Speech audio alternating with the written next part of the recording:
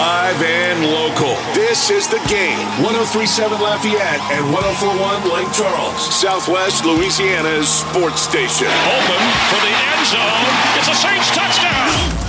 It's time for 2 hours of the best sports talk on the airwaves.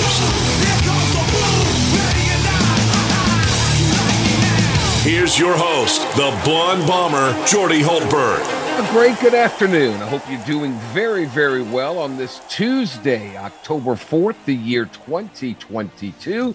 We've got LSU talk. The Pels open up their preseason soiree tonight in Chicago. We'll go around the SEC and we'll talk all about the New Orleans Saints on a very, very busy day in which we are so glad that you have joined us. As my producer, James Mesh, back in the Master Control Suite in the Game Studios, spinning the tunes, pushing all the buttons, running the show.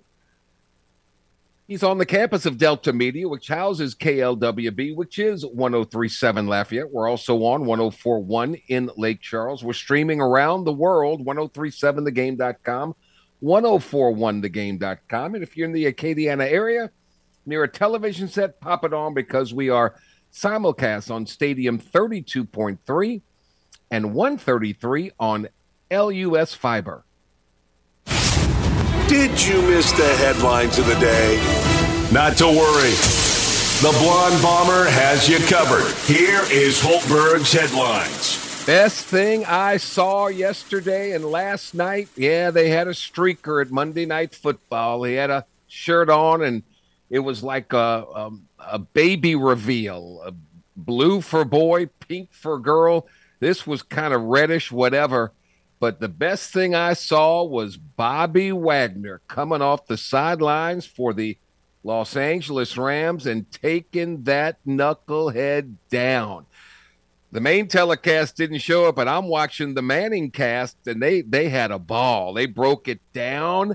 It was tremendous. It was fun. Best thing I saw, the streaker laid out by the L.A. Rams, Bobby Wagner, after Tack McKinley tried to get him, but Bobby had the better angle, and bam, that's how you stop that foolishness. All right. They may not like it, but they're showing up. LSU has announced that the LSU-Tennessee football game at 11 o'clock on Saturday is a complete sellout. A complete sellout. So it's going to be a fun time in Tiger Stadium until LSU looks up and sees that Tennessee Volunteer offense through 4 games. They had a bye after the Florida win. They had a bye leading up to this game. Everybody else has played 5. They've had their bye game. The Volunteers lead the SEC in total offense, 559.3 yards per game. They lead the conference in passing, 365.8 yards per game. And they lead the conference in scoring, 48.5 points per game. So Brian Kelly was asked, how does the Tennessee Volunteer offense affect your defensive game plan? Yeah, you got to get your cleats in the ground and you got to go play. So in one instance, they can't do a lot of things either, right? So if they're going to snap the ball with 20 seconds on the clock, there's not a lot of motion. There's not a lot of changing of formations. They've got to line up right and left too. So to play fast allows you, obviously a pretty clean look at what you're getting. But on the other side, you're right. You can't do a lot defensively. But what you can do is get your cleats in the ground, line up, play fast, play free, and play physical. And that's what we'll have to do against a really good Tennessee offense. We'll talk with Matthew Bruni about this. Tennessee already saw Anthony Richardson from Florida, a big, talented quarterback that can run.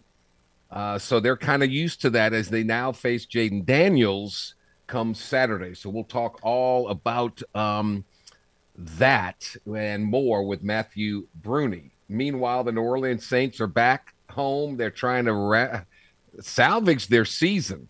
They're trying to figure out what the heck they're going to do as they prepare for their next game. And you got to stop turnovers. You got to play smarter. You got to play together. And you got to figure out, what are you going to do at the quarterback position, Dennis Allen? How do you approach the quarterbacks for next week?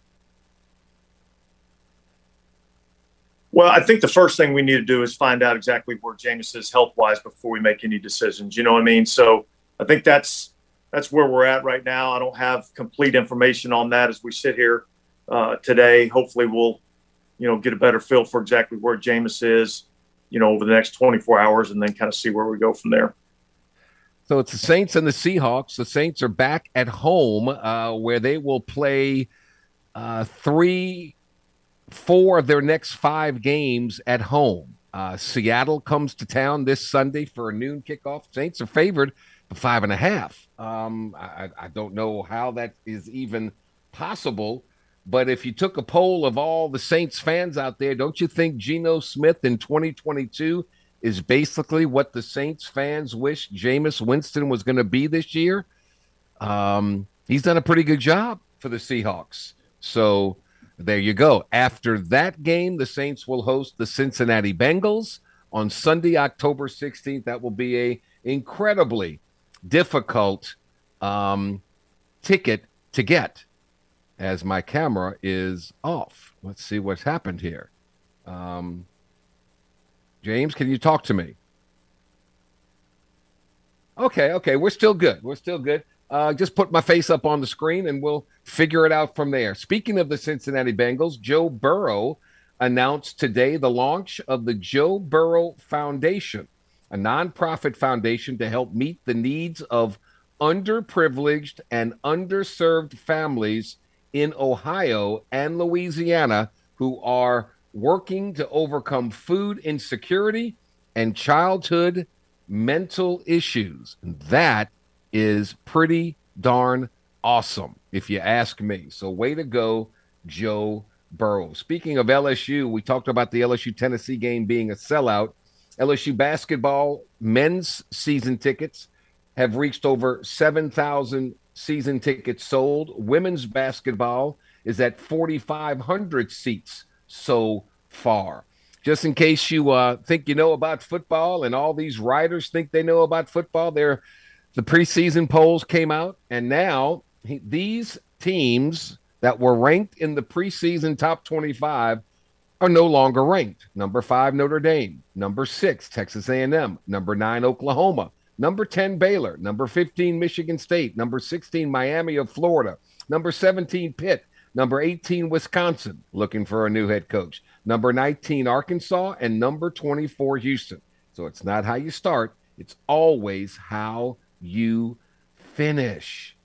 In baseball, former LSU Tiger Aaron Nola finished his 2022 season with 235 strikeouts and a ridiculous only 29 bases on ball allowed in 32 starts. Think about that.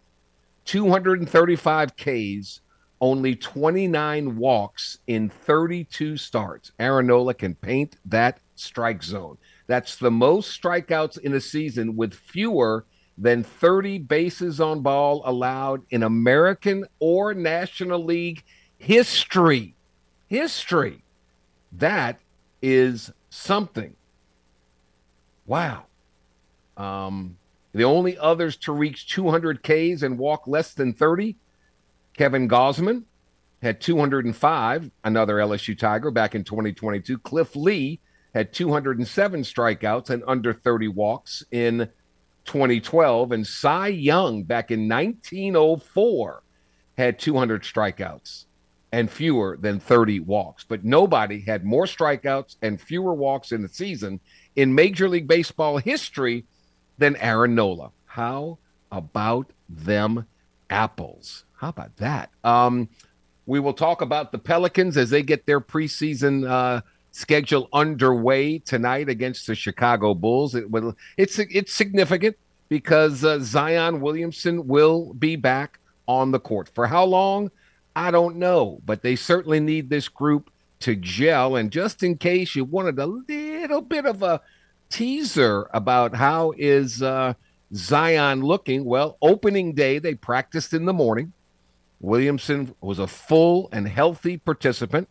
They came back and had a scrimmage that night.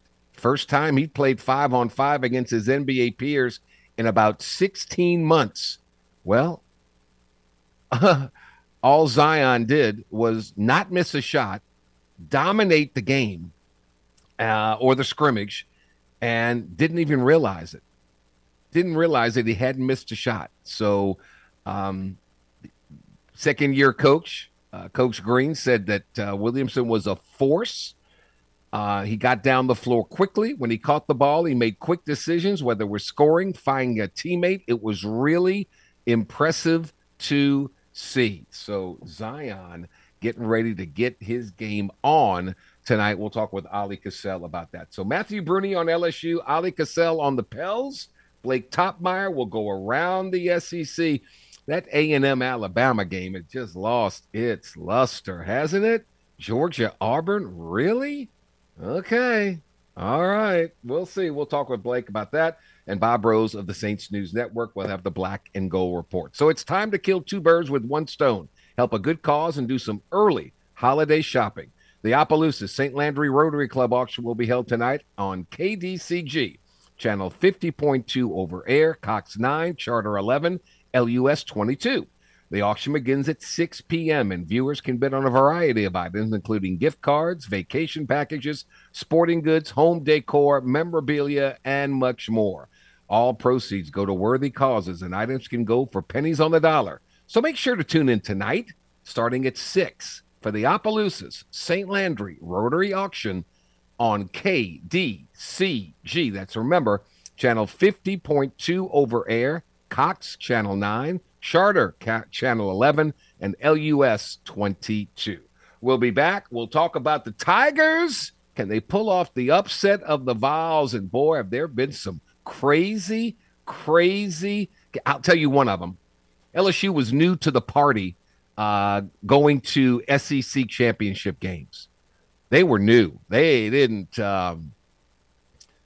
we didn't know. We didn't know anything about what that was like. Tennessee, though, had been. And so the first SEC championship game that LSU goes to, it's all, I'm telling you, it is all Tennessee fans. All Tennessee fans. Tennessee was 10-1, fresh off of an upset of Florida. A win in Atlanta would send them to the Rose Bowl to play that really, really good Miami team in the BCS championship game. Tennessee's defense knocked out starting quarterback Rohan Davey, knocked out starting tailback LeBrandon Tofield from the game. The Vols led by 10 points at the half. This is Nick Saban coaching. This is a rematch less than 3 months later in the SEC title game, after Tennessee had beaten LSU 26-18 in Knoxville. So LSU's playing. All of a sudden, this unknown backup quarterback named Matt Mock, the former minor league baseball player, he comes in and gives Tennessee's defense fits with draw plays that it just couldn't stop.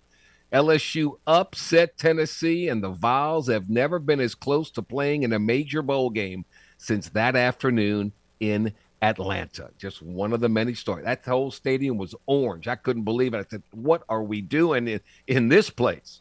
Well, we figured it out, and that was never going to happen again. All right, time out. We'll talk more Tigers and Vols. Matthew Bruni, when we return to the Jordy Helper Show. In the game, 103.7 Lafayette, 104.1 Lake Charles, your home for the LSU Tigers in Southwest Louisiana.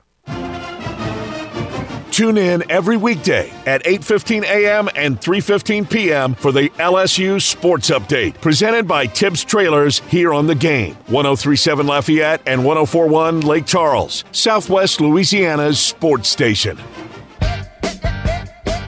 All right, it's a sellout this Saturday, LSU, Tennessee. Doesn't matter what time the game is. If it's a good game, the people will come. And Tennessee's ranked 8th in the country. They got the best offense through their 4 games statistically in the SEC. They're coming off a win over Florida. They've got a bye. They had a bye preparing for this one. Matthew Bruni, On3.com, kind enough to join us. Matthew, what's happening, buddy? Hey, I'm doing great. Just another, day over here on the job. We got player interviews later tonight, so yeah, I'm looking forward to that. We had Brian Kelly yesterday, so plenty of content up on the site. Lots of content on Bengal Tiger on 3. Yes, Bengal Tiger on 3. Yeah. How are we going to fix this offense in this passing game? Because it's a fine line, isn't it? I mean, you're telling a quarterback, look, we don't want to turn the ball over. That was one of the 3 things that the quarterback, that the coach has been preaching from day one. Protect the football. Don't turn it over. Get it to your playmakers. And 3, sometimes you have to make plays on your own. So Jayden Daniels hadn't turned the ball over. He has made plays on his own. The problem is that thing in the middle, and that's getting the ball to your playmakers. It's a fine line. Don't you think? How do we solve this? Yeah, there's everybody has their own ideas how to solve it. Some people want Garrett Nussmeier. Some people want Mike Denbrock's head. I mean, everybody obviously has different ideas. And the Auburn game was I knew going into it the offense would struggle. Obviously, I didn't expect them to struggle to that extent.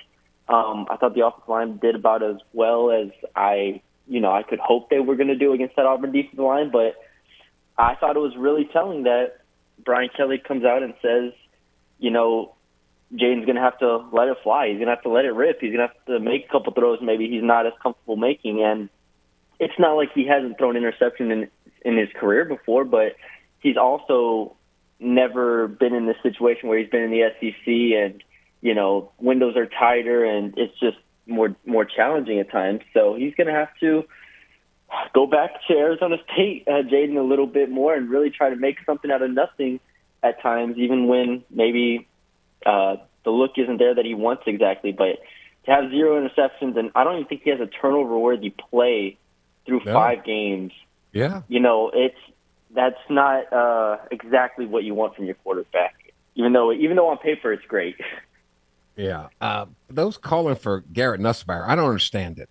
What has Garrett Nussmeier shown? I'm not dogging the kid, but what has he shown in his brief opportunities? I mean, my gosh, just because he can throw the ball down the field, but you got to throw it to the color jersey that you're wearing. Yeah, I don't think, and I was coming into I was pretty high on Nussmeier. I don't think there's any point in changing the quarterback at this moment. Especially even though, we can get on Daniels for his arm or, maybe accuracy or maybe not throwing the ball, whatever, his legs are arguably the reason they were in the game for Florida State and Mississippi State. He ran for 100 yards basically in both games. I mean, that is an element that I don't want to get lost in this. Yes, he struggled to throw the ball, but his legs are still going to win you games at times. So I like Auburn him. Did a great job, though, containing him. I'm a huge fan of Jayden Daniels. A huge fan. I think he gives you the best chance to win simply by what you said, his ability to escape and to make plays. What does LSU do with Kayshon Boutte? I liked that play that they did when they gave him the ball in a jet sweep, and it went for like 10 yards, and it looked great, and then it got called back because of a chop block by Josh Williams. I mean, stuff like that would be awesome. We haven't seen many wide receiver screens or those hot screens that a lot of teams run in the country. I would be interested to see if they could add that. But at the end of the day, I believe what Brian Kelly has said in the past about, teams bracketing him and doubling him and so on and so forth. But if that's the case, the rest of the receivers have not benefited off that at all. And I think that's been the main concern, is that if Boutte is really being taken out, which I do think to a degree teams are obviously keying on him because he is kind of a safe outlet for Jayden Daniels, where's Malik Neighbors? Where's, Dre Jenkins? Dre Jenkins didn't have a target last game. Brian Thomas, Jack Best, you go down the list. So, yeah, I think you got to get him involved and got to figure out ways, because Mike Denbrock has been in the game for a long time. Should be able to scheme up some stuff for some explosive plays. Matthew, I played college basketball at LSU. I know exactly what the deal is with Kayshon Boutte. I know exactly what it is. He is one of those divas, and I'm not saying that's bad. He is what he is. He thinks he's all that in a bag full of nuts, and that's great. Supreme confidence in himself. But if you don't get that kid involved early, He is going, you can tell by his body language, you can tell by his effort. It's just not going to be there. So I'm telling you, Brian Kelly, listen to me. Mike Denbrock, listen to me. Get him the ball early. I don't care how you do it. Hand it off to him. Throw a screen. Do whatever you have to do, but get him a touch early, and then you got him. You got him for the rest of the game. But if he goes a series, 2 series, 3 series, and he's not even targeted, he's going to fade out. He's going to fade out. Trust me on that. All right, that's my diatribe for the day. Matthew Bruni from Bengal Tiger on 3. What's the key to this game in your opinion? Because I think LSU has a chance against everybody on their schedule to win, but they also have a chance with everybody on their schedule to lose. What are you focusing on this game against a high-powered offense with a really, really good quarterback and a coach that seems to understand how to get the best out of him? Yeah, I'm, just starting on the Tennessee prep and everything. I think it's going to sound weird, but I really think if LSU can continue to stop the run, which they've done a good job of, that at least helps make Tennessee a little bit more one-dimensional because I've been really impressed with Tennessee's balance. Obviously, Hendon Hooker at quarterback is a tremendous talent. They have really good receivers, even though one of their better receivers is questionable for this game going into it. Right. If you can at least slow down the run game, which I think they did a good job of against Auburn and, Florida State to a degree. If you can make them a little bit more one-dimensional, take some of the RPOs out, take, some of their playbook away, and maybe get them into 2nd and 3rd and long. So I think that's going to be what I'm looking forward to if you want to get real specific with it. I think the run defense for LSU, that has been pretty good to this point. And we saw Jaquelin Roy led them in tackles, 6 tackles last week. I think Mekhi Wingo has been really good at defensive tackles. So I think if the defensive line continues to play at this level, I think it always gives them a chance, to bother opposing offenses. I'm with you. I believe Tennessee, everything centers around their quarterback, Hendon Hooker, who throws it well. He also runs it well. So in my opinion, you got to take one of those 2 aspects out of it. And I think the key player for LSU this week, hate to say it, but he's a freshman, and that's Harold Perkins. I think he's got the speed, the mobility, the aggressiveness to limit Hendon Hooker on his run capabilities. So in other words, he may have to be a spy in this one because you can't let Hooker do both. You either have to make him beat you throwing it or make him beat you running it, but you can't let him do both because then you got no shot, in my humble opinion. Yeah, I agree. I think Perkins was great last week, keeping an eye on Robbie Ashford, obviously Auburn's quarterback, who coming into the game, everybody knew he was going to look to run the ball a lot because he, 3rd-string quarterback, really fast. Not much was expected of him through the air. And Harold Perkins, I thought, made a couple plays to really bother Ashford when he left the pocket. I could definitely see that. Harold Perkins, I love the way they've used him, whether it's been as an edge rusher, whether it's been as just an attacking linebacker, or whether it's been as a spy. I think they've used him really, really well. Not asking him to do too much, not asking him to process a ton, just let him go play and use his athleticism. He is the one and only Matthew Bruni, Bengal Tiger on 3. How's that coming along, man? You enjoying that? I'm sure you are, huh? Good crew. Yeah, been here for a little over a month now. Started September 1st. Obviously Shea Dixon and Billy Embody are 2 of the best in the business. Everything recruiting has been awesome, and I try to bring the team side of it with all the whether it's analysis, whether it's interviews and stuff like that. So it's been great. It's definitely been a great feedback from the fans as well. I want to throw something out there and get your thoughts on this. As a young sports writer who loves what he does, all these coaches are getting fired. We just saw Paul Chryst from Wisconsin. It's not even November yet. I read something somewhere. I can't remember who did it, but he came up with an idea for the players because last year, before November, Ed Orgeron, Clay Helton, Gary Patterson, Matt Wells at Texas Tech, Chad Lunsford at Georgia Southern, Randy Edsall at UConn, all fired. Now we've seen a bunch of coaches fired already, and the dead man walking is Brian Harsin. It's just a question of not if, but when. For the players, those that signed up because of those coaches, and those coaches are gone. How about we do something for the players where this year doesn't count against their eligibility, and they get another year after that? That makes the college game even better. You got older quarterbacks like Hendon Hooker is 24. Stetson Bennett is 24. All these players are older, more mature, and I think it makes the game that much better. Would you be in favor of that?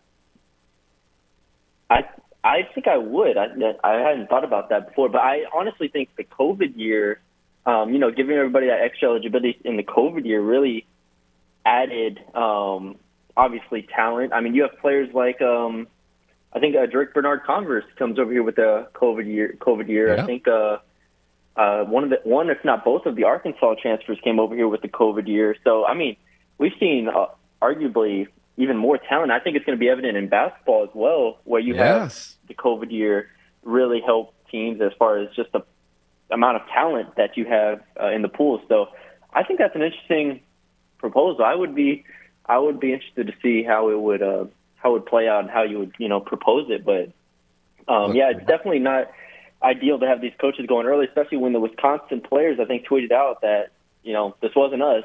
Like we didn't want him fired, and they still made the move. And what the administration is telling them, the administration is saying, well, look, coach is gone. Your season's over. Forget about it. Well, if a coach is fired before November 1st, let's not let that year count against the player's eligibility, just like we did with the 2020 COVID season.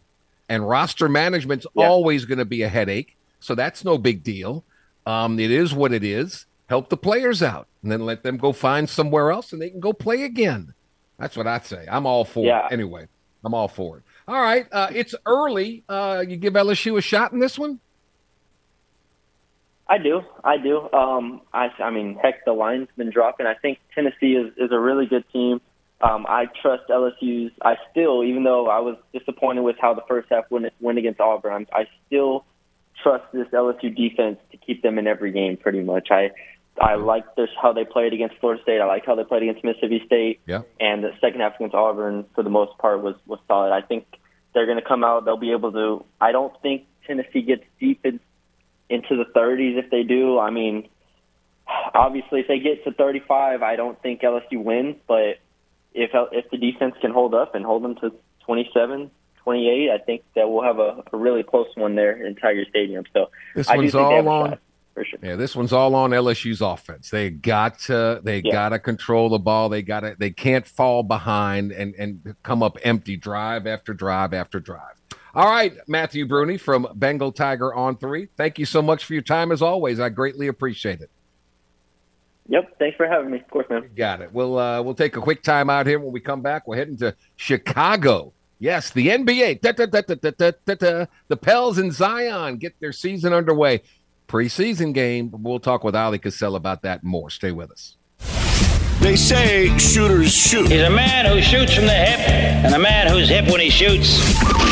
And no one shoots more from the hip when it comes to sports talk than the Blonde Bomber.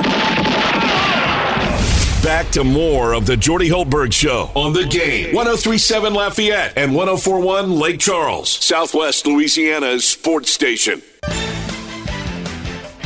Yes, indeed. They roll out the balls tonight in the United Center in Chicago. Preseason basketball and our first look at Zion and the Pelicans taking on the Chicago Bulls. It's a late tip in the Windy City. It's an 8:30 tip our time.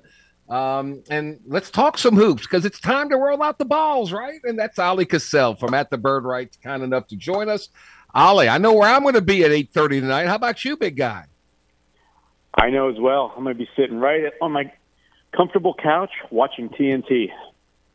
Absolutely. So the Zion effect already taking place. This isn't on NBA TV. This is on TNT.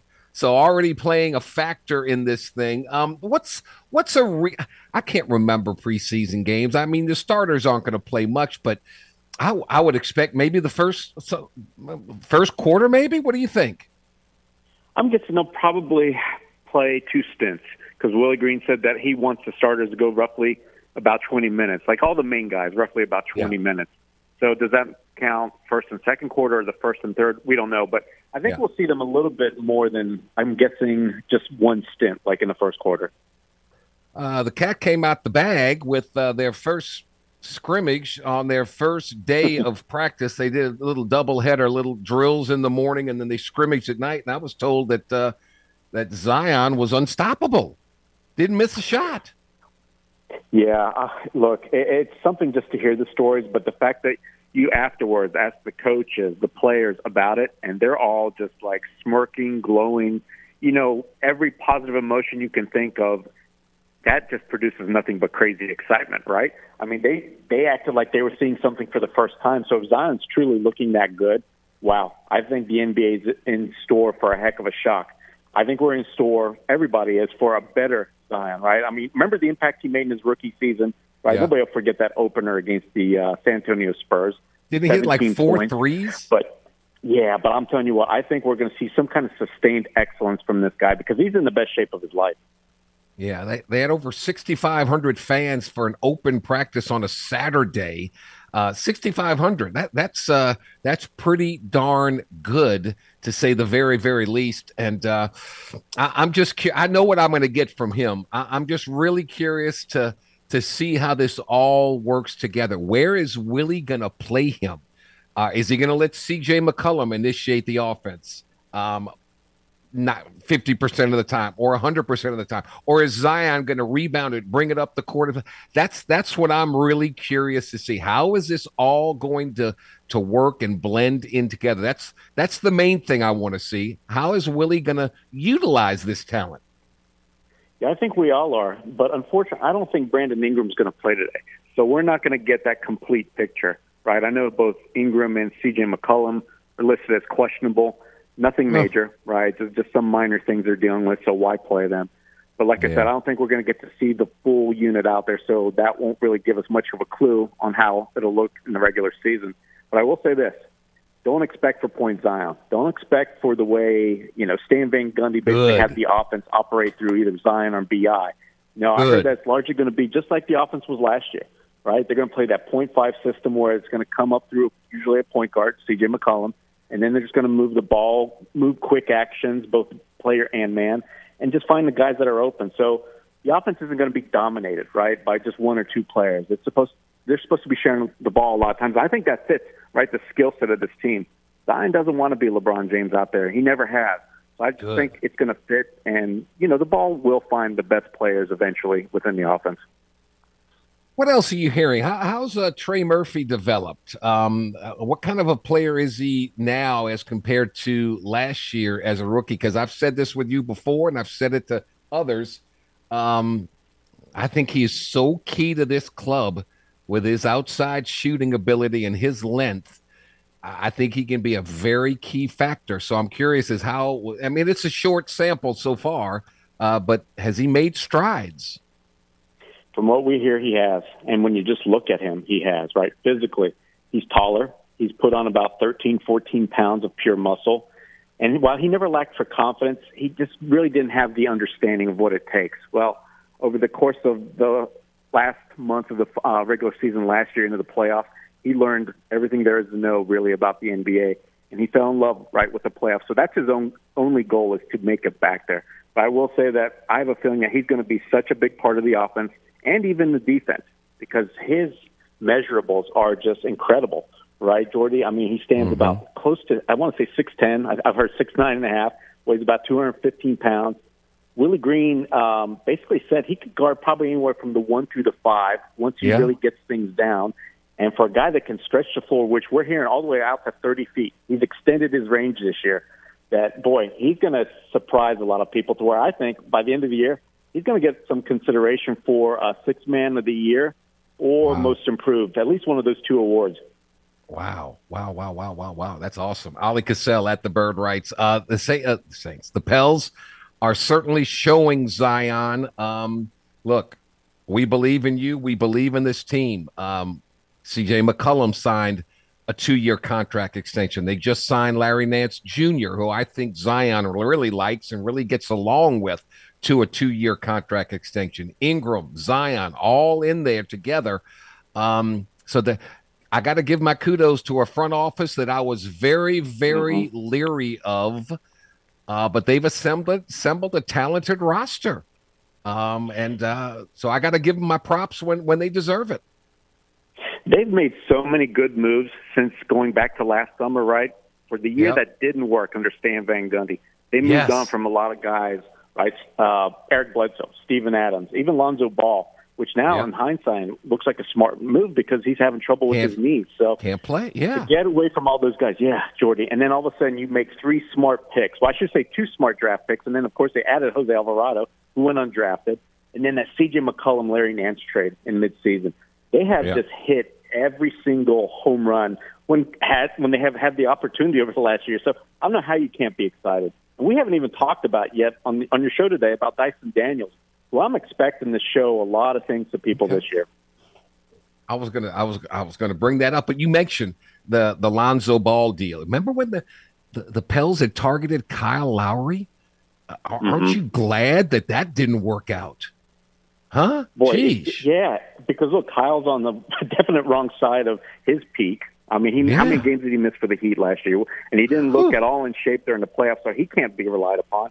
And yet the Pelicans were going to pay that guy $30 million plus.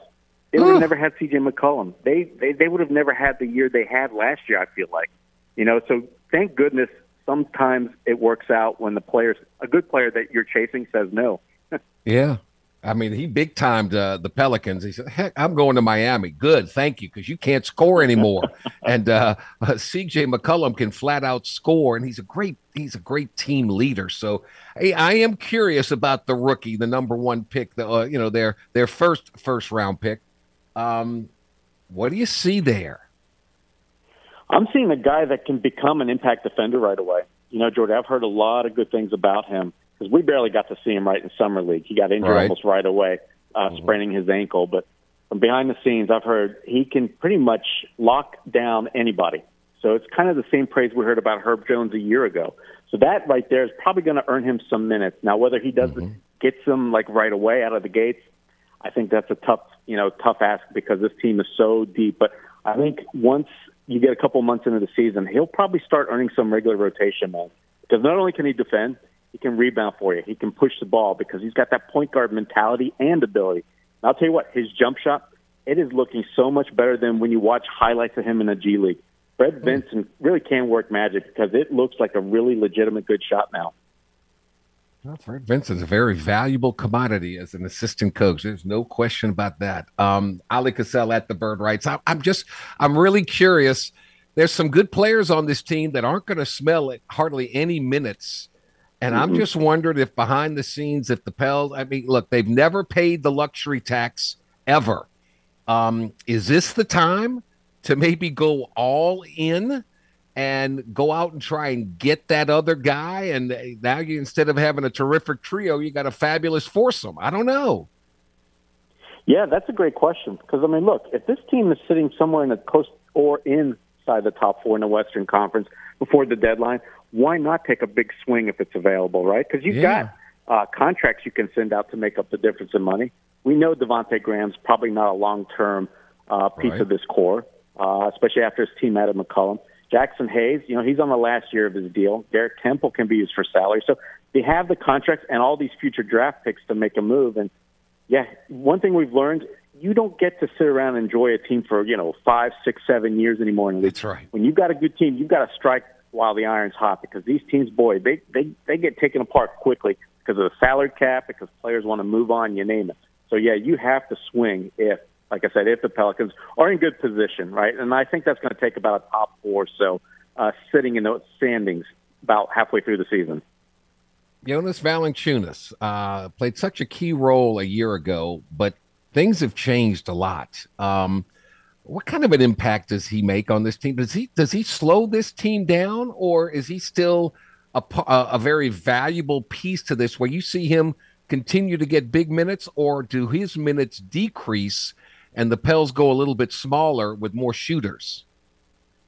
I think both that he's still an important piece, but also that they will go smaller because they have that ability. And, that's the trend in today's game, right? You want to have players that are so versatile, can guard so many different positions. You have to be able to do so many different things.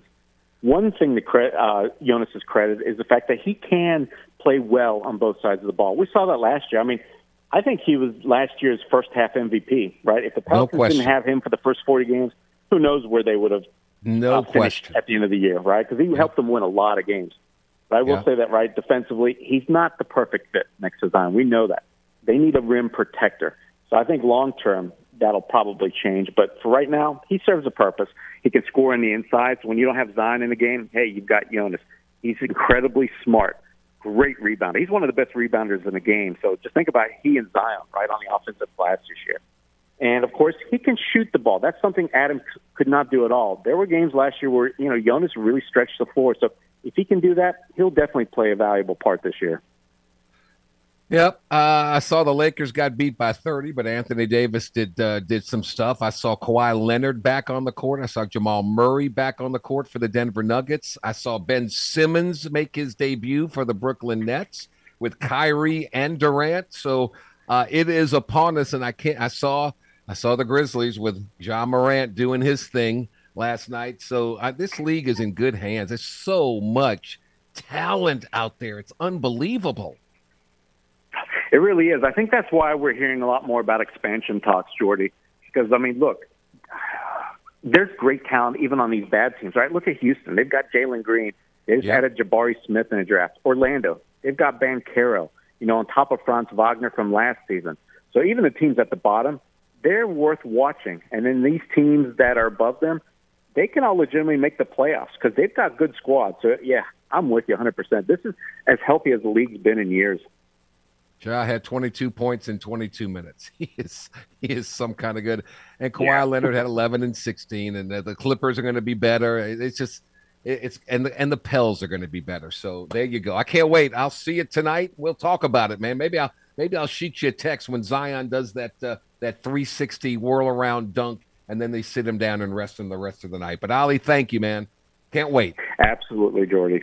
Looking forward to it. Ali Cassell at the Bird Rights joining us. The Pels and the Bulls tonight, 8:30 tip on TNT. The Game Clubhouse at 1037thegame.com, 1041thegame.com can help you with your date night blues. That's because once you become a member of our rewards club, you'll have the opportunity to win excellent prizes like a $150 gift certificate to Mr. Lester Steakhouse at Cypress Bayou, or a $50 gift certificate to the Half Shell Oyster House, or a $25 gift certificate to Mabel's Kitchen. But you can only score these great prizes by becoming a member of the Game Clubhouse at 1037thegame.com or 1041thegame.com. It's free. It's simple. So go sign up today. We'll be back to wrap up hour number one next. Alexa and the game make a great team. Do yourself a favor and enable the Alexa skill, The Game Southwest Louisiana, so you can keep it locked in to the game. 1037 Lafayette and 1041 Lake Charles, wherever you go. And we are back and better than ever as we wrap up hour number one, and busy hour number two coming your way. We'll go around the SEC with Blake Topmeyer, and we'll talk about the Saints and their the latest goings-ons in Houdat land, including Latavius Murray picked up. Saints didn't hold on to him. The Denver Broncos got him, and it's got a lot of people up in uproar. So we'll see. We will see. The game wants you to face your worst nightmares by hooking you up with tickets to one of the top haunted attractions in the country, the 13th Gate. Just text the word GATE to 337-283-8100 to enter to win a pair of general admission passes. That's GATE to 337-283-8100. Get your scare on this Halloween season at the 13th Gate, courtesy of Midnight Productions and the Game, 1037 Lafayette, 1041 Lake Charles, Southwest Louisiana's sports station. So lots of things to talk about. The NBA general managers have favored the Milwaukee Bucks to win the title. And for MVP this year, They're going with Luka of the Dallas Mavericks. We will see. Hour number 2 after this break. Live and local. This is The Game. 103.7 Lafayette and 104.1 Lake Charles. Southwest Louisiana's sports station. Open for the end zone. It's a Saints touchdown. It's time for 2 hours of the best sports talk on the airwaves.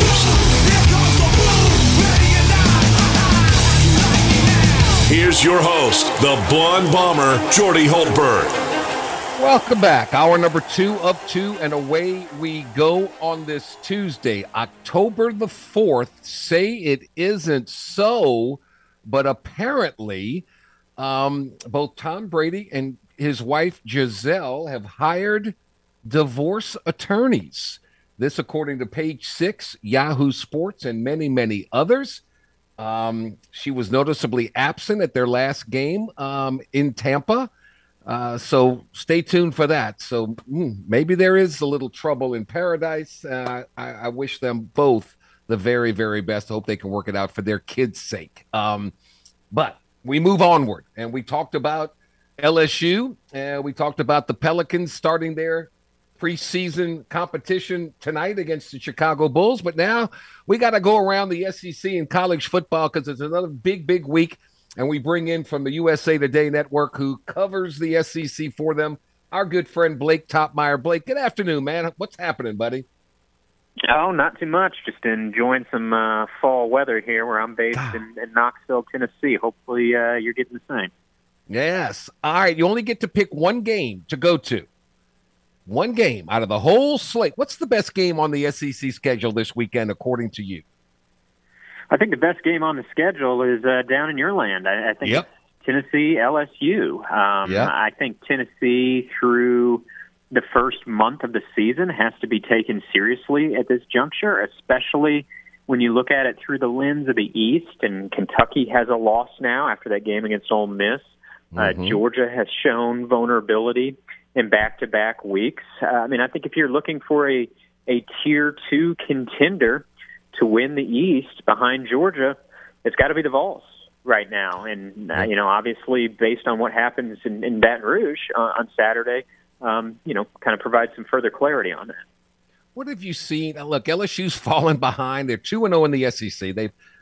They fell behind by 13 points against what turns out to be a pretty good Mississippi State team. Their defense gathered and shut them out from there on out. They fall behind by 17 to Auburn. Their defense turns around, shuts them out. The offense gets enough going, but their defense has been stout. Is that can't fall behind Tennessee like that? Their offense is too good. But is LSU's defense good enough, in your opinion, to slow them down? It's going to be a real challenge. I think Tennessee quarterback Hendon Hooker is playing as well as any quarterback in the country. He operates Josh Heupel's up-tempo offense to near perfection. He's a very, very good decision maker. He gets rid of the ball quickly. I know that LSU obviously likes its defensive line and has some talented dudes up there. But this is not a quarterback who's going to sit and hold the ball. He's going to sling it and get rid of it. So I do think it's going to be a real challenge for LSU's defense. If B.J. Ojolari or others can get to him, that's one thing. But again, this is not a system that puts its quarterback in position to just stand in the pocket for a long time. It's it's a lot of RPOs, it's a lot of quick stuff, it's a lot of one or two reads and throw it or run it. So I think that's some of the challenges with this system, combined with, as I said, just the tempo and the lack of time for the defense to rest and substitute in between plays. Yeah, very good point. Blake Topmeyer with us. Let's go around the SEC a little bit. That A&M Alabama, it seems like 2 years ago that Jimbo Fisher and Nick Saban had that little they paid for all their players to come kind of a thing. A&M has not lived up to the billing at all. And Alabama, despite losing their quarterback, figure out a way to win on the road in Fayetteville, and they're the new number one team in the country. So what do you think of A&M at Tuscaloosa? I think A&M has been unmasked as a fraud. There's really no other way to put it. Jimbo Fisher continues to struggle to sign and develop elite quarterbacks, really dating back to since he had Jameis Winston at Florida State. I mean, that's really the last quarterback that Jimbo has signed and developed. He didn't upgrade enough at quarterback this offseason. That's apparent. But I think beyond that, his scheme continues to look a little bit dated. Looks like offense has passed him by a little bit. And as I wrote this week, I think it's becoming apparent that Jimbo made a mistake this offseason by basically ignoring the transfer portal. I mean, A&M's signing class was very celebrated, and deservedly so. But unless you've stacked up, 4 or 5 number 1 or number 2 ranked signing classes in a row, which A&M hadn't, I think it's becoming apparent that you have to use the portal to some degree. I mean, if you just look at Alabama even, Alabama was right there behind A&M in signing the number 2 recruiting class. But on top of that, they go out and they add a handful of plug-and-play transfers, a couple of whom really contributed in that victory over Arkansas. We saw the transfer running back, Jahmyr Gibbs from Georgia Tech. He rushed for over 200 yards in that Alabama victory. And they found their left tackle in the transfer portal as well, and Tyler Steen from Vanderbilt. I mean, when you look at this A&M team, I really think they could have used a couple proven veteran playmakers or a couple proven veterans to help on that offensive line. The recruiting class was great, but when you lost as much as they did from their starting lineup last year, and you haven't, over the course of 5 or 6 years, been recruiting to the level of an Alabama or Georgia, I really think, we're learning that you have to use that portal to supplement what you have. Blake Topmeyer, USA Today. LSU fans are very creative and they're very innovative. I saw where someone said, look, Scott Woodward knew all along that he was going to become the athletic director at LSU, so he hired Jimbo Fisher on purpose to sabotage the Aggies. How about that? Oh, yes. All you need to do is check out the message boards around the country, and you'll find out that there's sabotage attempts going on everywhere in the country. Some would have you believe that Dabo Swinney sent Brent Venables off to Oklahoma to sabotage the Sooners, and that Venables is really just standing by his man Dabo a time zone away. So, yes, no, I don't think it's that. When you look at Jimbo, at the time they hired him, it was what I would call an aggressive, teetering on the point of recklessness contract. I mean, to me, it was within the bounds of reasonableness when you consider like the dollar figure, a very, very high price dollar figure. But that's the cost to pluck a sitting Power 5 coach who's won a national championship. Where it entered into recklessness was Jimbo's initial contract and then his contract extension he received last year guaranteed the whole deal. It was all guaranteed. It was history-making at the time that contract happened in 2017. Now it's become the norm. Brian Kelly and others have these guaranteed contracts. But it leaves you into a situation where you're really making your coach a galactic overlord because there's really no way you can hold his feet to the fire because what are you going to do? I mean, worst case scenario for Jimbo Fisher right now is he gets fired and he gets paid $88 million to go away. I mean, when you put a coach in that position, he's really answering to no one. It's a very one-sided contract that favors the coach. And frankly, I think Jimbo Fisher has the most one-sided contract in all of college football, and that's been the case, dating back to the contract that Scott Woodward signed and then was extended, and the buyout was more than doubled after Scott Woodward had left. Absolutely crazy. How is Alabama, without knowing that their starting quarterback is going to be able to play or not, favored by like 25 points? I think A&M's offense gets considered to be that bad. I just don't see the Aggies scoring much against an Alabama defense that, I think has been pretty good. Hasn't been great, but it's been pretty good. That Arkansas offense, I think is one of the better ones in the league. And for about 3/4 of that game, Alabama's defense held up really nicely against it. And also, it should be noted that, yes, while Arkansas had 23 points, some special teams blunders that Alabama had contributed to that. So really, I think throughout the season, including last week, Alabama's had a really solid defense, and you combine that with the worst offense in the league in Texas A&M, and I just I think if you're an odds maker, you got to think how many points is A&M really going to score in this game? Yeah. So even if Bryce Young doesn't play, it still seems like it's a potential route for Alabama. Yeah. That backup quarterback can run. He can throw it too. It's not bad. And that Jahmyr Gibbs, I like him a lot. Those receivers are getting better and better. All right, so you picked LSU Tennessee as the best game. What would be your second choice if you couldn't go to that one? Oh, that's a tough one. I mean, I guess I'll be curious to see the atmosphere in Tuscaloosa this week, just because of the off-season feud between Jimbo and Nick Saban. But I really don't know if the game itself is going to be that compelling. I think maybe just in terms of like a second-tier game, I'm really curious about Mississippi State hosting Arkansas. That's the one. These are two teams that I still like Mississippi State. I know they lost to LSU a few weeks ago. I wasn't surprised by that. I thought LSU at home, that was going to be a tough game for State. But they've bounced back. They beat Texas A&M handily last week. When you look at, we're knee deep in the portion of the season where it's they're overrated. They ain't played nobody. I mean, I'm sure you hear that all the time, right? Oh, yeah. All fans right now at this midpoint of the season, they're all screaming, ain't played nobody. But when you look at Mississippi State, they have played some people. And I'm not saying they've played number 1 or number 2 in the land yet. That'll come later when they play Alabama and Georgia. But they've played Memphis, pretty solid group of 5 school. They went on the road and beat a Power 5 Arizona.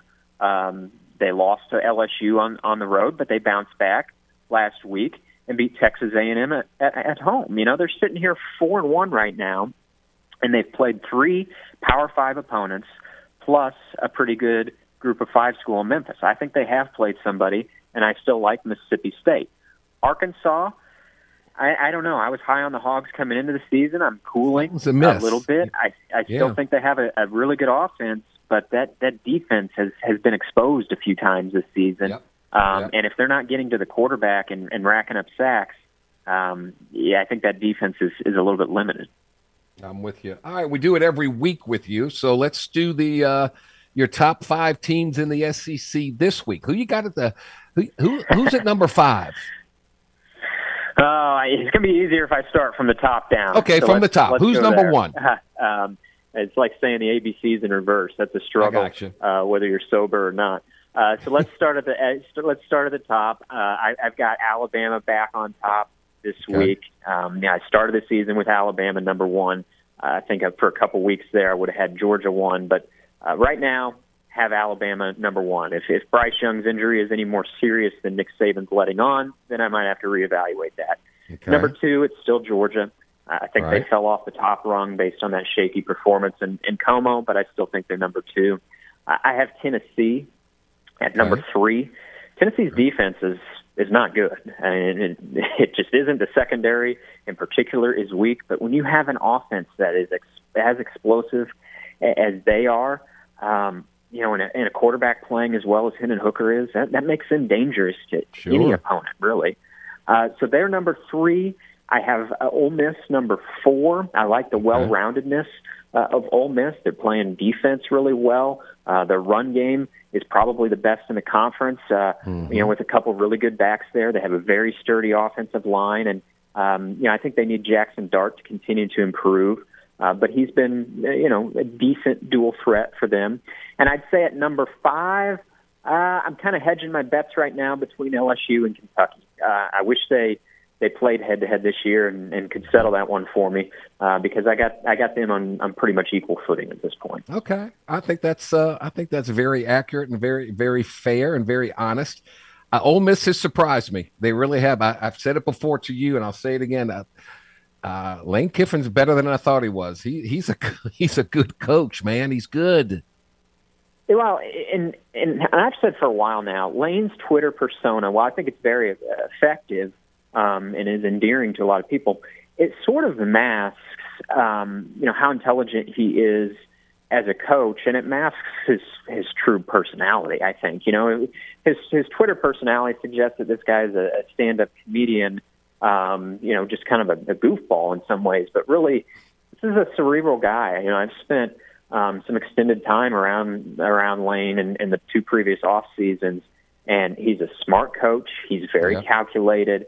I think he's matured since earlier in his career. Now, that may have been a low bar to pass, but he has passed it.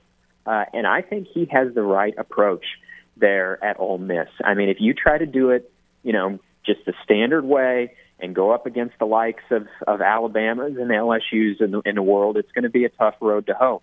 But he was in on the ground floor of the transfer portal stuff, crafting himself as the portal king. And you look at so many of the contributors in last week's win over Kentucky. I mean, just endless transfers had a hand in that victory.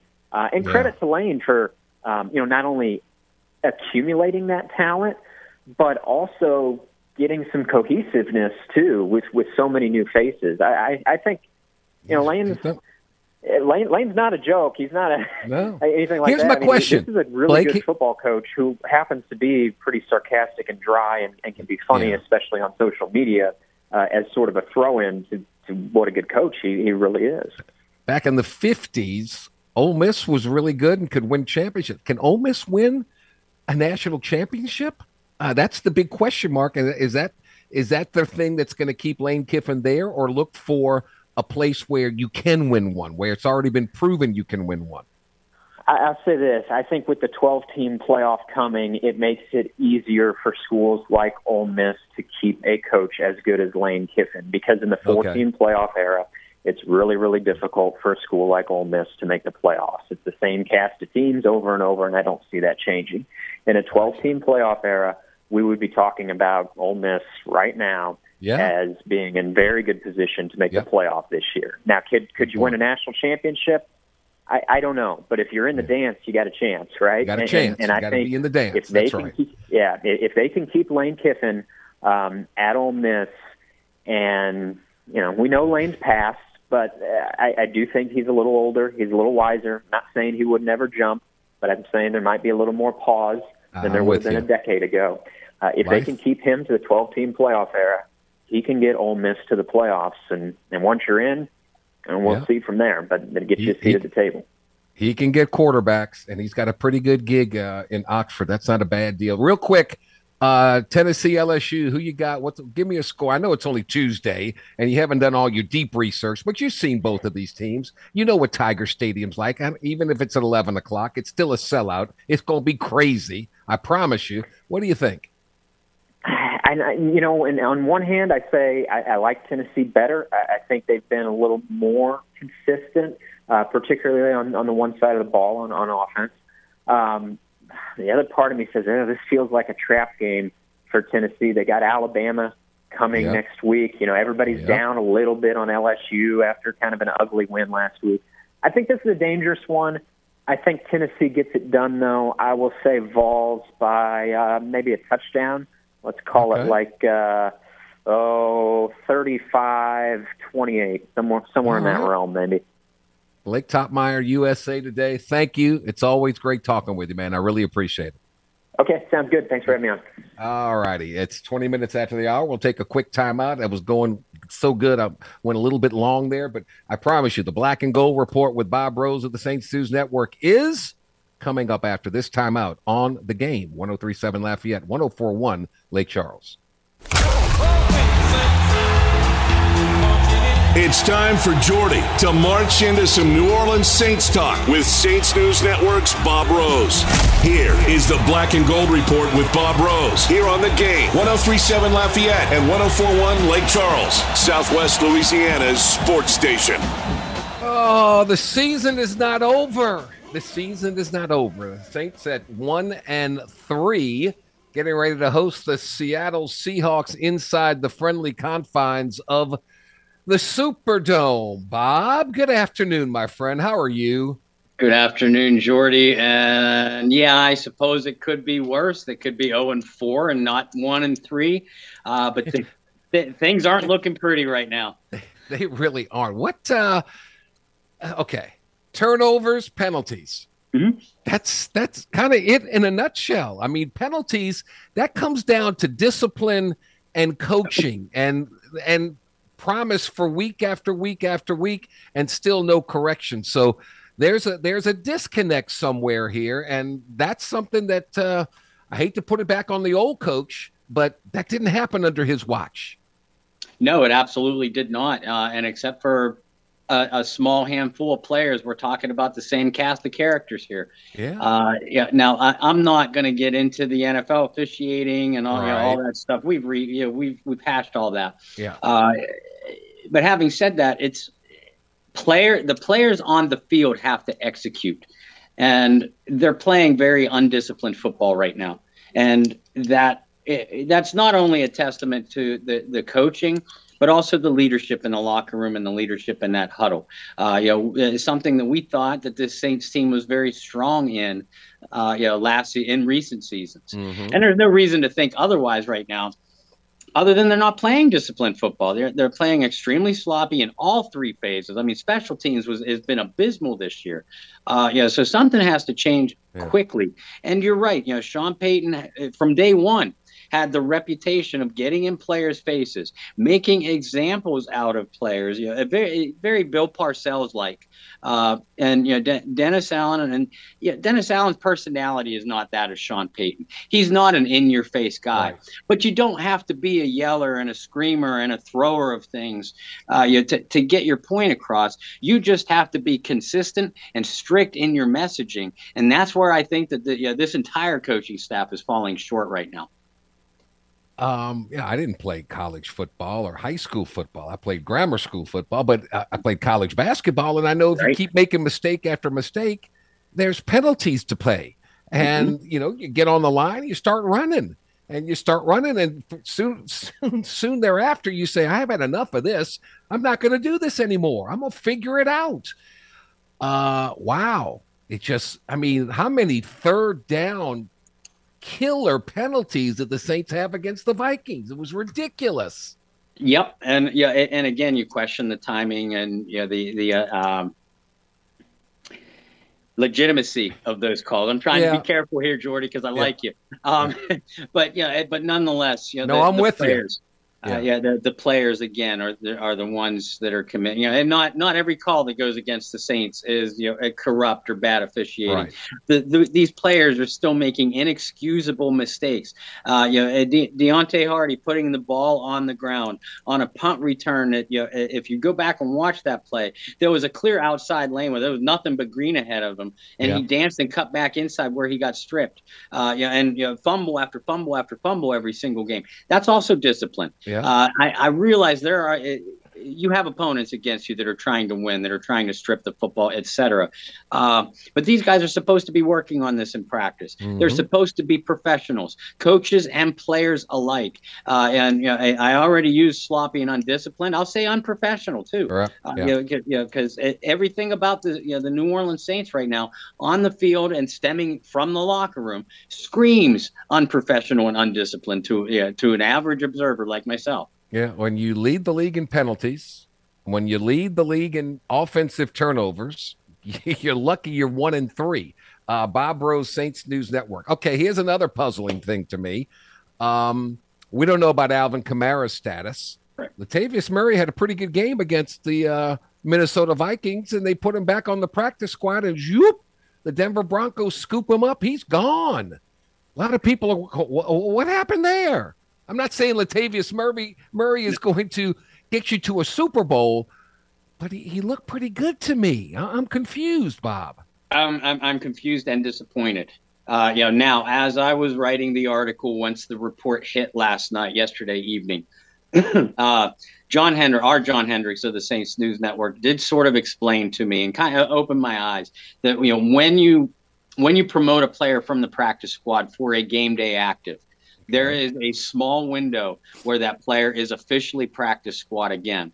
Now, it's my understanding also that the Saints went to Latavius Murray. They offered him a position on the active roster, in which case the Saints would have had to release one of the other 53-man players. It was Latavius that said no.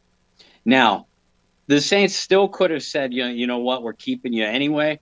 We're going to release so-and-so, and we're forcing you to be on the active roster. It's a better move for Latavius Murray, the player. Oh, yeah. because presuming Alvin Kamara is going to be healthy, and same with Mark Ingram, Latavius is going to get a lot more snaps with the Denver Broncos. But and on one hand, it is a testimony to the fact that the Saints organization still respects their players' needs. And okay, good luck, Latavius. We'll miss you, etc. But on the other hand, there's a clear need at the backup running back position behind Alvin Kamara. You and I have highlighted that need since spring.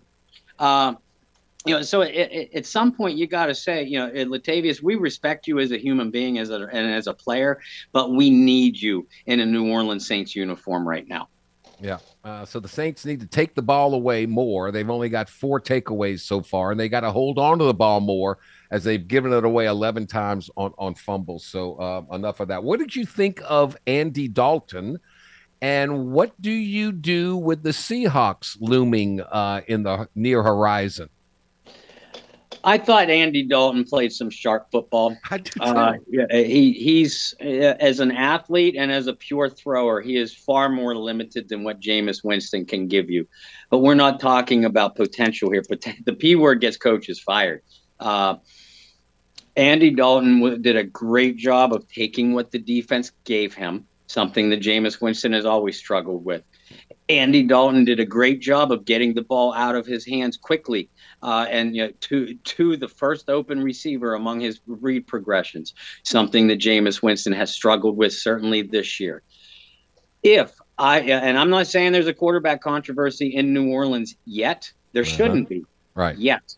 But if I'm Dennis Allen, your quarterback is banged up. He's struggling up here, mentally.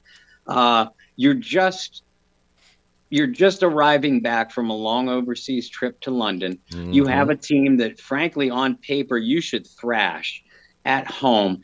If I'm Dennis Allen, I start Andy Dalton again. And I go to Jameis and I say, listen, we're just resting you for another week, kid. Because you need to get right, again, physically and mentally. You should be. There's no reason why you cannot beat the Seattle Seahawks with Andy Dalton at quarterback. Now, if Andy Dalton goes out and balls out, plays extremely well, then maybe you have a decision to make, especially if Jameis Winston still is decidedly not healthy. But if I'm Dennis Allen, I start Andy, based off what I saw against Minnesota, which was very encouraging. I start Andy Dalton against the Seattle Seahawks. It's kind of odd, but who's coming to town? It was a team I said, they're going to go after Jimmy Garoppolo. They're going to go after a quarterback. They got Geno Smith, and it seems to me, if you're a Saints fan, wouldn't you want how Geno Smith is playing? That's how we'd like Jameis Winston to be playing. As the saying I know I may goes, be crazy, but it just feels that way. On paper, if you didn't know the statistics, one could call us crazy. But then you look at the statistics and ignore the names behind them. Geno Smith leads the NFL in completion percentage, 77%. 77%. Drew Brees numbers. Yes. Now he's thrown the ball, thrown 4 picks, so that's not optimal, but still one less than Jameis Winston has played with one more game under his belt. Yes. Geno Smith is doing exactly what the New Orleans Saints need their quarterback to do right now. Take what the defense gives you. Do not turn the ball over and get rid of the ball quickly. Third and passer rating, 108. 77% completion. Geno, Jameis, y'all talk to one another. Rub hands or something and get some of that magic on Jameis. All right, let's take a quick time out here. We'll come back. We'll talk more. Did you hear about Tom Brady and Giselle? Yeah. Gosh. And is there a quarterback? I think there is a quarterback controversy in Dallas. I really do. Black and Gold Report, Saints News Network's Bob Rose. We're back after this time out here on the Jordy Hultberg Show on the Game, 103.7 Lafayette, 104.1 Lake Charles. Jordy Hultberg is known far and wide as the Blonde Bomber for the perfectly feathered golden mane he rocked back in the day at LSU.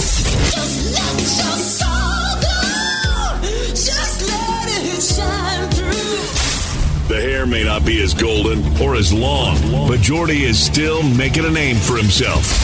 Back to more of the Jordy Hultberg Show on the Game, 103.7 Lafayette and 104.1 Lake Charles, Southwest Louisiana's sports station.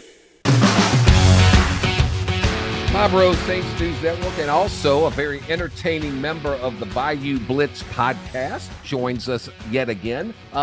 We talk about sitting Jameis Winston down for another week. Doesn't Dallas do the same thing with Dak Prescott as they take on the L.A. Rams? I'd say, look, Dak, you don't want to have to go up against Aaron Donald. No, take a day off, man, because this Cooper Rush keeps winning. Yeah, and I have a feeling that they will, because unlike Andy Dalton, who's played well for 1 week in a row, Cooper Rush has done it for 3 plus really, and you paid Dak Prescott all that money to be an elite quarterback, and even though I like Dak Prescott, he is not an elite quarterback. We've seen this scenario play out in Dallas before. Remember when Tony Romo took over for an injured Drew Bledsoe? He played very, very well, and Romo never got his job back. Yeah. Dak Prescott took over for an injured Tony Romo, played well enough that Dak took the job permanently. Yeah. So I don't rule that out in Dallas. It's a similar comparison to Jameis versus Andy. Dak Prescott is the far more talented quarterback, but you're winning with Cooper Rush. Cooper Rush is playing what you're winning because of Cooper Rush, at least in part. I think Dallas at least starts Cooper. I mean, the LA Rams still have to be viewed as a bona fide contender. So you roll out Cooper Rush again. And if he continues to play well, I really hesitate sitting Coop. I do. Yeah, I'm with you. Last time we talked, this was before the latest incident with Tua and his concussion situation. That's a mess and a half there. Man, I hope he comes back eventually. I don't know what the story is on Tua. Yeah, I mean, first and foremost, you literally pray for that young man's health, both in the short term and the long term. What happened to him, and folks, if you go back and watch the highlight, I will caution you, it is scary. Yeah. It is very, very scary. The Miami Dolphins, their medical staff, and frankly, the entire NFL should be ashamed. Because they continue to bury their heads in the sand. Look, and you and I were athletes. Athletes want to play. The toughest, especially an old school mentality athlete, they want to play. Right. You need to protect them from themselves. No question. And when it comes to a matter of an extreme, obviously, every time you step out on the court, the field, or whatever the case may be, you risk a serious injury. That you sign up for that. But when you're already injured, that's when the coaches, trainers, doctors, need to step in and stop the player from hurting themselves. I'm with you. Bob Rose with us. If you had told me through 4 weeks that the NFC East would be the best division in football, I would go, are you crazy? Eagles 4-0, Cowboys 3-1, Giants 3-1. From a record standpoint, they're right there at the tip top. I can't believe it. They're doing more than just beating each other. I think everybody knew that Philadelphia was going to be a very good team. Everybody figured that the talent on Dallas's roster, they were going to be up there. Mm-hmm. It's the New York Giants and even Washington that's surprising a lot of people with their play. Now, Washington has come back down to earth in recent weeks, but the Giants are continuing to play at a high level. And the key to that, they're not beating themselves. They're not making the self-inflicted miscues. They're taking care of the football. They're letting opponents make the mistakes to beat themselves. Does that sound like the antithesis of a team that we're watching here in New Orleans? Yes, no doubt. I saw last night, everybody talks about Tampa Bay's defense and this, that, and that. I just saw the best defense in football, the 49ers. They beat the Rams through 4 games, Bob. They've only allowed 46 points. Nobody else is even close. And I don't care how you do it. That's all I care about, the scoreboard. How many points did you score? How many points did you give up? Nobody's given up less than the 49ers.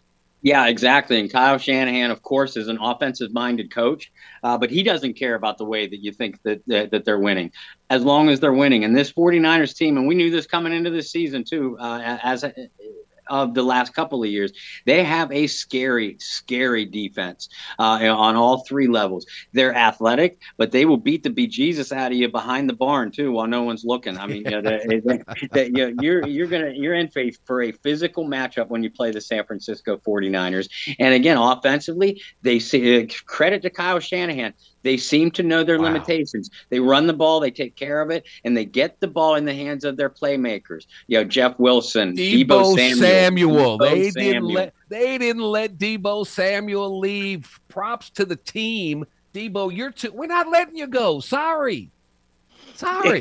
Exactly. I mean, he play. And again, we may or may not respect you as a human being, but Deebo Samuel, you're too talented to go anywhere. You're wearing that red and gold until we tell you otherwise. That's right. We talk about the 49ers with the best defense. The most entertaining team in football is 1-3. And that's the Detroit Lions. Man, they score like crazy. They scored 140 points, but they've allowed 141. But they're fun to watch. They are fun to watch, and obviously there's more than a handful of New Orleans Saints ties up there in Detroit, which makes them a little bit easier to root for. They've always been that kind of lovable loser, but you're right. This team seems on the precipice of turning a big corner. They'll score on anybody. On defense, they haven't put it together yet, and there's still some major talent holes, but they're going to play hard. Every single game, and that's Dan Campbell's personality, their head coach. You better buckle it up when you come to play the Detroit Lions, because you're in for a track meet, and you're going to have to match them. They're playing at such a high emotional level right now, and again, that's a testament to the coaches, because that kind of stuff trickles down from the coaching staff. Yeah, you're right. Don't you think that commissioner is sitting back in his office going, "This is what we want"? Nobody's pulled away from anybody. It's not like Major League Baseball where the Dodgers are winning their division by 25 games and the Yankees are winning by 10 and the Astros are winning by 13. It's a foregone conclusion. But this is what the NFL wants, right? They want parity. They want this thing going down to the wire. Yeah, that's exactly what the NFL wants. That's exactly what TV network executives want. Pete Rozelle started that, and he was infamously bashed for it. About wanting parity. But he and Paul Tagliabue kind of planted those seeds. I'm not going to give Roger Goodell credit for literally anything that ever happens. No. But you're right. He has to be sitting back, because when you have all 32 teams that can be a legitimate draw, that's good for. There's nothing that's bad for business about that. I'm with you, Bob Rose, Saints News Network. When we look at the Saints schedule, okay, we got Seattle coming to town this Sunday. That's next on the books. Then you got the Bengals coming to town, so that's back-to-back home games that you have. They got to win this Seattle game, where this season's down the tubes. I think they got to win it. Yeah, without a doubt, and especially for the confidence of the team. Because you got to believe that even the seasoned veterans in that locker room, that their confidence is a little bit shaky right now. It's been a long time since a healthy Saints football team has lost 3 consecutive games. I kind of said that Minnesota was sort of a must-win, but I agree with you now. If you have any illusions about being a contender whatsoever, you need to beat the Seattle Seahawks. I don't care how you do it. I don't care by what score you do it. You need a W in that win column, and no matter how it occurs, wins do wonders for a shaky confidence. Again, even if you come out of there saying, "Man, we shouldn't have won that game," well, guess what? You did. Sometimes it's better to be lucky than good. And Saints could use a little bit of luck right now, but it starts with playing up to your talent level and simply outplaying and out executing your opponent. Yeah. That game told me, and we talked about it. I said, the thing that scares me the most is Justin Jefferson, Adam Thielen. They're really good. And Justin Jefferson proved it. God bless Lattimore. I mean, he tried his best, but when you got a quarterback that can throw it, knows where the receiver's going to be and can throw it where he can get it, and a guy like Jefferson can get open and go get it, how do you stop that? You can't. You don't. Yeah, you don't. And especially in today's NFL. I mean, back through the 70s and probably the 80s, Lattimore just could have mauled him. It's not that Lattimore was getting beat handily on very many of those resets. They were almost all contested catches, and a couple of them ESPN highlight reel type of catches and throws. Cousins was dead on accurate, and it's the same with Thielen. But Yeah, it's so difficult when to stop a team when they have such elite weapons. And okay, they shut down Dalvin Cook. Saints did a great job at doing that. All right, you're going to shut down Dalvin Cook. I'll just go to Thielen and Jefferson. Jefferson's an elite wide receiver, like you said. Thielen's an experienced Pro Bowler, and to me, that's football 101. And it feels like we're saying it every single week. Yeah. Get the ball in the hands of your playmaker. Kirk Cousins, unlike Jameis Winston for the first 3 weeks, got the ball out of it. Okay, I'm not going to make the play. I'll let JJ make it. I'll let Thielen make it. He did his job. If they eliminate the turnovers, if they cut the penalties in half, is that enough to beat Seattle at home? Absolutely. Yeah, absolutely. And I thought the Seahawks were going to be a bad football team this year, and I give them the utmost credit for playing above what I think their talent level is. But you're still looking at a defense. It's built very similar to what Minnesota is, very big, very physical across the front end at 3-4 front. But just like the Vikings were, the Seahawks are around the bottom of the league in every conceivable defensive ranking. Offense, you have, again, two talented wide receivers, DK Metcalf and Tyler Lockett, that are going to be a challenge for Lattimore and Debo and Roby. Mm-hmm. But the Saints have the personnel to stop the Seattle Seahawks, who want to run the football first because they want to protect Geno Smith. If they can do that, I like their matchup in the secondary. DK Lockett, they're going to get their plays. But just like Jefferson and Thielen did. The difference was Jefferson and Thielen made their plays while the Saints gave them additional opportunities, right, like you said, because of the turnovers, mistakes, etc. Yeah. They eliminate those. I still think that this Saints team is among the most talented in the NFL. Here's another thing. If you had told me after 4 weeks that the MVPs for the Saints on offense would be Chris Olave and on defense would be Pete Werner, I'd say you're crazy. But they are. Yeah, and it's no disrespect to either Werner or Olave. We knew they were both talented coming in. But if you'd have told me the same thing, I'd have assumed that Michael Thomas has been injured, and he's only missed one game. I'd have assumed that Demario Davis, Marshawn Lattimore, that Cam Jordan, that those guys were injured. So I'll credit Olave and Werner for playing that well, but it's also an indication that your established stars need to step up their game. He is Bob Rose of the Saints News Network. Can't thank you enough, man. Now go tend to that beautiful family, and I appreciate it as always. Right back at you, my friend. Thank you for everything you do for the New Orleans Sports Networks. All right, buddy. Thank you. Take care. You too.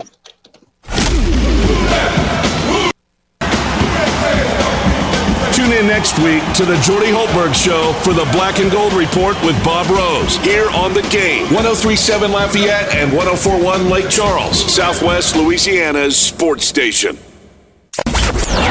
Download the free The Game mobile app for Android and Apple devices. No matter where you are in the country, you can listen to The Game. 103.7 Lafayette and 104.1 Lake Charles, Southwest Louisiana's sports station.